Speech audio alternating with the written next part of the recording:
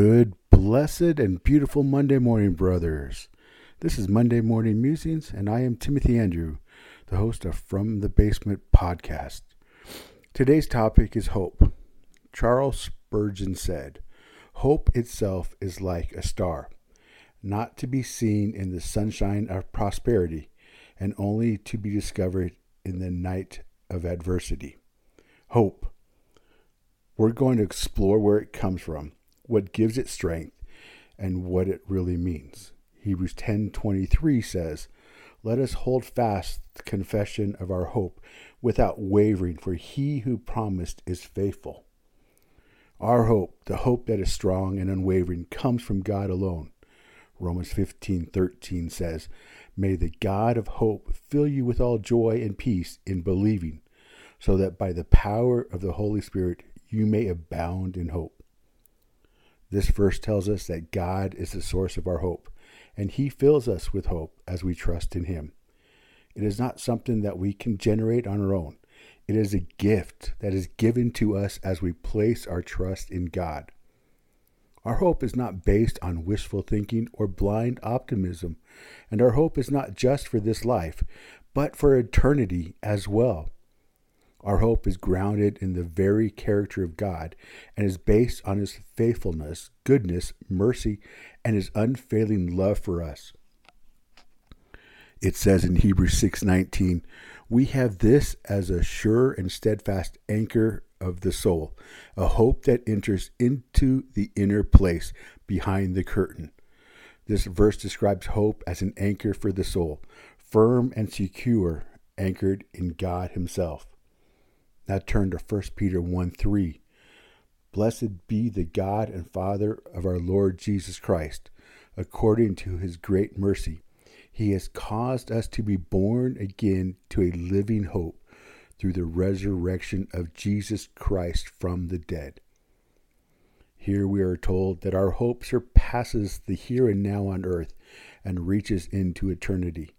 It is a living hope that is vibrant and alive, because it is rooted in the resurrection of Jesus Christ. The strength of our hope is not something we gather up ourselves or produce because of our willpower or even our determination, but it is a gift of grace given to us by our loving God.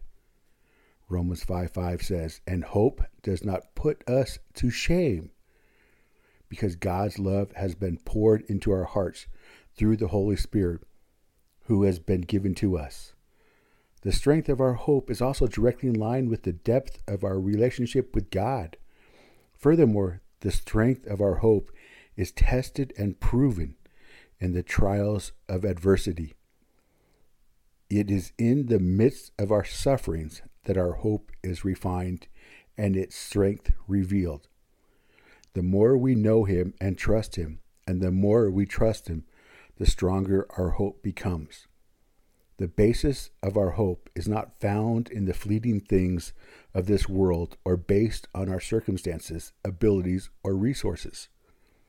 Our hope is not grounded in the pleasures of life, nor does it come from the applause of others or accumulation of wealth. All these things are unstable and unreliable and can be here today and gone tomorrow. They are not a solid foundation for our lives, but instead, the substance of our hope is found in the eternal, unchanging nature of God and his promises. Our hope is in God, who created the universe and holds everything in his hands. This hope is not a wish or a dream. It is not passive or inactive. This hope is not a private or personal matter or a burden or a duty. This hope is not a temporary or earthly thing. Let me conclude by saying, hope is not just a feeling, but it is a powerful force that comes from our faith in God. It's not something we see, but something we hold on to, especially during times of adversity. It's a gift from our loving Father. It's a living hope through the resurrection of Jesus Christ. So hold on to this hope, staying straight the path, knowing that our God who promised is faithful. Let me close in prayer. Oh, loving Lord, thank you for the hope you've given to us.